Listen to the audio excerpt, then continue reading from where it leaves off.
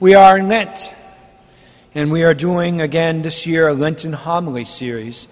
This year's work is discipleship, both for what we've been doing and continue to do here in this parish, making disciples, disciple makers, but also what you're going to hear from our bishop at the end of the Mass with the new long-range strategic planning process for our diocese. Please go to our YouTube page, St. Francis de Sales, Newark, and for viewing this later or also sharing this with other people. Today, we will consider the kerygma and how the kerygma is an essential element to follow in our own discipleship walk, our own desire to truly become disciples, and also to help others become disciples. The kerygma is about getting back to the basics. Now, don't be fooled by that, getting back to the basics, because you might be thinking to yourself, I'm far more advanced in my Christian walk than the basics. Getting back to the basics is more about getting back to what is most important. So keep that in mind. Kerygma comes from the Greek word kerusso. And kerusso literally means to cry or to proclaim as a herald would. And remember, a herald in ancient times is somebody who goes ahead of a very important person like a king, and he cries out or proclaims the king's coming to the people, or the herald gives a very important message from the king. This is what we need to get back to as Christians, both in receiving the faith of Jesus and giving the faith of Jesus to others. We need to become people who are once again open to receiving the heralded good news from the most important person in our lives, and simultaneously people who are once again open to giving, heralding the most important person and his message to other people. Here's the problem. For many of us as Christians, both sitting in the pews, those viewing live stream, and those who are long departed our pews in our faith, we have stopped being able to receive the most important message of the most important person in the world. We've stopped being open to it. And we've stopped being open to giving this person and his message to other people. There are, to be sure, several factors that have contributed to this problem, which would take up a whole nother series of homilies to describe. Suffice it to say here and now, if your Christian faith and your relationship with Jesus and His church is going to survive, let alone like it's supposed to be over the decades of our lives, be able in a demonstrable and a felt and lived way to grow, to mature, and to spread into other people's lives, not just your own children. And if those around us who are not with us today, for any number of reasons, are going to realize eternal life, let alone meaning and purpose and joy in their life, and if your children are going to actually practice their faith as adults or come back to the practice of their faith, we all must get back to what is most important. It doesn't matter if you think you are a super Catholic or a barely hanging on Catholic, whether you are traditional or contemporary, a lifelong Christian or relatively new at following Christ or recently returned to the practice of your faith. We all need to get back to the basics, to what is most important, for our own sakes and for the sakes of our families, our friends, our parish, our community, our schools, just about everyone in our lives, and our nation and the state that we find it in needs us as Christians to get back to what is most important. We see something of what it looks like to get back to the basics by looking at today's gospel reading from Mark 9, the transfiguration of Jesus on the mountain before Peter, James, and John. In this event, the lives of these three disciples are forever changed by getting an experience of what is most important, the true identity and mission of Jesus Christ. In short, they have an encounter with Jesus, who He really is. And this then stays with them for the rest of their lives as followers of Jesus Christ. And then here's the part that's so important. Then, in everything they do, all the people they meet, the obstacles and challenges they encounter as Christians, the distractions and fears, the frustrations they run into, their hopes, their dreams, and the daily grind of human living, all gets transformed by the reality of Jesus' glory and His purpose in the world and in their lives. In fact, this event leads to many other events in their lives that further strengthens and grows their faith and emboldens them to go out into the world and proclaim Jesus as His heralds. They prepare the hearts and minds of a multitude of people for Jesus, who is the most important person in the world. And keep this in mind too. Keep in mind the landscape of the ancient world for Christians. These newly minted Christians like Peter, James, and John. Think about Peter and Paul, who ended up in Rome. Rome, where Nero would take the Christians and he would impale them or put them up on crosses like Christ, and he would douse them with oil and set them on flame at night so that the streets could have light by the burning bodies of Christians. And we live in a world where our politics have gone mad. And because it's crazy out there, we're thinking to myself, I'm just going to shut my mouth because every time I open my mouth about my faith, I get pounced on. Well, look at the earliest Christians and look at us who are not even willing to talk to our own family members about Christ anymore. What does getting back then to sanity, to what it means to be a Christian today, getting back to what's most important for us, look like for us as Christians today? Well, this is where the kerygma comes into play, or the charismatic message. If we want to become authentic disciples, rather than just pew sitters all of our lives, and truly effective disciple makers, there are 7 essential components of the kerygma. Now, the kerygma is found all throughout the Bible, especially in the New Testament, and particularly in one book called the Acts of the Apostles. There are several chapters that just show you clearly these 7 essential elements of the kerygma. And I could spend 2 or 3 homilies just going to those references and describing them. But again, suffice to say that for today, just remember that the Acts of the Apostles are all about the early church, the earliest Christians after the death and resurrection of Jesus Christ. Therefore, it offers us a blueprint of what Christ intended for us, how to live our life as disciples and teach others the ways of disciples no matter the age, because the Word of God is timeless. Here's what we all need to get back to, both in our own lives and the sharing of this most important message to other people. First, God loves you and has a plan for your life. You don't have to spend your life going out and getting your validation and your worth from other people and coming up with a plan for yourself. You don't have to do that. Thank God. Yes, God the Father loves you and He seeks you. The ache in your heart, that longing, that yearning, that never satisfied quality in your desires, all point to God, who has written His name in your hearts. He wants to turn you away from a passing and unsatisfying world towards Him. He wants to save you and prepare you to live with Him for all of eternity.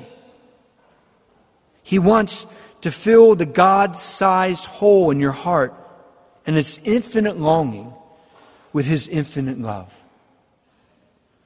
The more you believe this and live this, the more this most important message and the person behind it, Jesus Christ, will actually change your life. And then you'll notice that sitting in the pews for 20, 30, 40 years and still being the same Christian, no matter your age right now, you will begin to change. You won't remain the same. And the more then you'll be capable of effectively communicating the divine person and His message to other human persons. Number 2, sin will destroy you. Nothing is so destructive in your life in this world as sin. It is desire gone wrong. And it is rooted in the lie that the creature, rather than the Creator, can give you what you need. That you, me as the creature, can give me or you what it is that you need and more than what God can offer you. That is a lie. Cultivating sin will put you in bondage to the sin and desires gone mad, which will never be satisfied. Satan indeed is lying to us and saying that rebellion from the God who made you will bring happiness to you. Translated, do what you want rather than what He wants, and you will be happy. That is a lie. You will not. And you know this already as Christians, up and down your lives, right? Indulging sin does not offer you a sustainable satisfaction. A quick pleasure, yes, but nothing sustainable. And the world cannot assuage you, for it is finite, and everything it offers is finite, and you were made for the infinite. Sin does not bring lasting happiness, it brings bondage, addictions, dissatisfaction, disappointment, spiritual death, the slow fade of a spiritual death, so you don't even recognize it, and then eventually eternal death. The world is not talking about sin anymore. In fact, as we well know, it doesn't even believe in sin anymore. In fact, in our secular society today, our nation's leaders and our media are crafting laws and creating a culture that makes some of the most serious sins that God Himself has called serious sins not only okay for humanity, but legal, with legal protections. Likewise, they are telling people of faith that they must abide by these laws while simultaneously stripping away our religious freedom to reject them and the freedom of our conscience to follow our own values as formed by Jesus Christ in the Gospels. Yet, the more we are honest about the reality of sin and its destructive nature, its broken promises, the more we will become free in Jesus Christ, no matter the laws, as Peter and Paul from heaven is shouting down to us right now from their own lives. They knew it. They had freedom, even though the laws came against them. And the more that we're able then to convince others to turn away from sin and turn away from the only God who has the ability to truly fulfill us, the only one who really delivers on His promises. Number 3, Jesus died to save you and all of your loved ones. Into this mess of our wayward desires and our foolish grasping at worldly trinkets, Jesus came. He met the woman at the well, who is us, and told her that everyone who drinks from this well, the world, will be thirsty again. And indeed, we are thirsty again, over and over. In other words, the world cannot satiate or save us. We must reject the lies of this world so we can live free in God. When we allow the full impact of this most important message that only Jesus can save us from our sins, save us from ourselves, from others, from death itself, the more we will want to live for Him and all that He offers, and the more we'll be motivated to share this most basic and necessary truth for our families and to our families, friends, and so many others that God will then place in our path. Number 4, repent and believe in the gospel.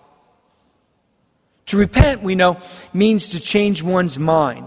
Repentance isn't just a one and done. It's an ongoing effort to allow the Lord to change our minds. The ways we think, the ways we love, the ways we live. And not to the diminishment of our desires and dreams, but to their fulfillment. For only God can fulfill the deepest needs. And it is from them that the deepest desires come. But when we don't know that and don't know what to do with that, then those beautiful desires become disordered desires. This ongoing conversion is what helps us to really, truly, sincerely become convinced in our belief in the most important person in our lives and His most important message. It is also in allowing Jesus to change us that will help us to reach out to others. And over time, with patience, with love, bring them to Christ, who will offer them the same freedom, hope, love, and mission of salvation. Be baptized and receive the Holy Spirit. Then live in the reality of the Holy Spirit. Most of us have been baptized. It's time we start accessing and activating the power that is available to us through our baptism. It is time to switch on the nuclear power plant that lies within us. It's got a name. He's got a name. It's called the Holy Spirit. When we give the Holy Spirit the permission to come online and alive within us, then the Holy Spirit will not only light up our own lives from within, filling us with love and serenity, joy and forbearance, wisdom, peace, confidence, boldness, strength, and a host of other powers. The Holy Spirit will also send us to other people, and like a power plant, we will bring them the power that is of this world and in this world and beyond this world. Number 6, abide in Christ through His body, the church. How do we remain in a fulfilling relationship with Jesus? Remember that we are sons and daughters of a Heavenly Father, and keep the power of the Holy Spirit alive within us, let alone share it with all those other people that we know, by not being alone. You know, the very name of Satan, of devil, Diablos, means the scatterer. He will do anything to convince you not to be a part of any community, let alone God's community. And so we abide with Christ through His body, the church. Literally, Jesus designed the church to perpetuate this purpose, to keep us connected to Him through His body and the communion of His body through holy communion with His body. He calls us to commune with His body every Sabbath, every Sunday. Yes, the bishops of the U.S. have dispensed us temporarily from the Sunday obligation due to COVID. But if we are out there, or our loved ones are out there and around other people and connecting and communing with them out there from day to day, then shouldn't we be in here every weekend communing with the most important person in our lives and through Him with one another?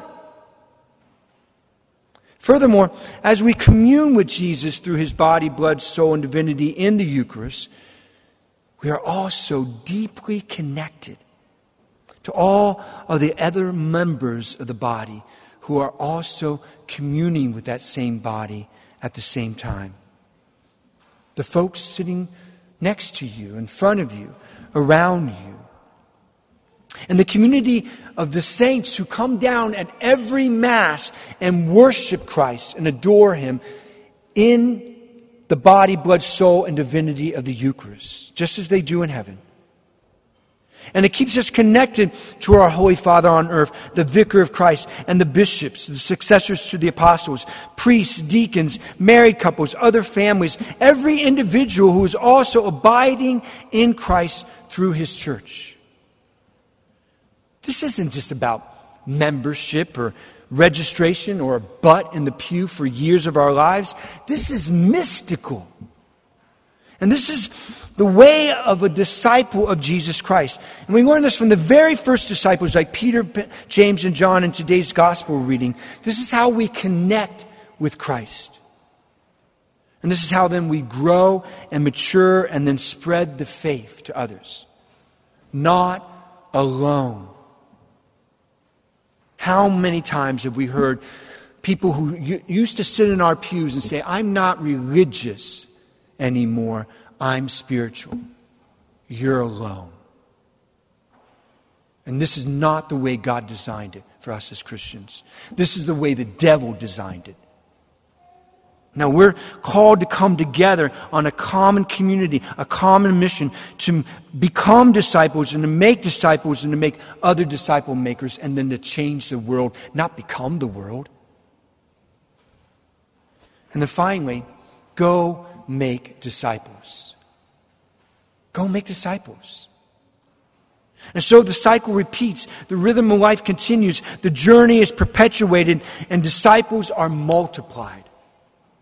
When we get back to what is most important, living it and then sharing with others. This most important message is this: God loves you. Sin separates you from this love and the life that you desire. But Jesus can save you.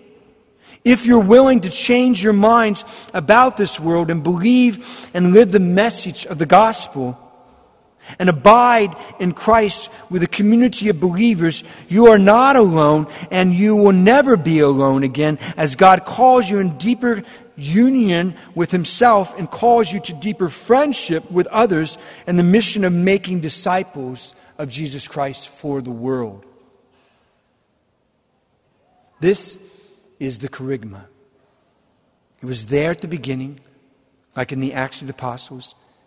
It's the way the church was guided by the Holy Spirit for centuries. It's the way Christians lived their everyday lives all the way up to the 20th century, the late 20th century, when we abandoned it. We abandoned it as individuals, as families, as schools, and as parishes. We abandoned it. And it's time to get back to it. To get back to what is most important. Think of our lives as Christians. I want to give you this illustration. Think of our lives as Christians in terms of a battery. The purpose of a battery is to transfer stored energy into something else. When a battery goes flat, it serves no functional purpose unless it can be recharged from another power source to be used over and over again. Well, isn't this supposed to be our lives as Christians? Throughout our lives, we need to plug into God. If we don't, we will lose our charge, and not only will our own lives go flat, we will never be able to bring the power into the lives of other people. The power. However, if we plug in, pay attention to this, day after day, not an hour out of 168 hours of the week, day after day into the power of God, then not only will we have all the power that we will need to light up our own lives, we will be able also to give a continual source of power, a renewable source of power to the ones we love the most. And to so many others that God loves too, but needs you to remain plugged into Him so that He can send us out day by day, charged with His power and His mission to bring life to our world, to bring life to our loved ones, to our parish, to our schools, to this community, to a world gone mad that needs to remember what is most important.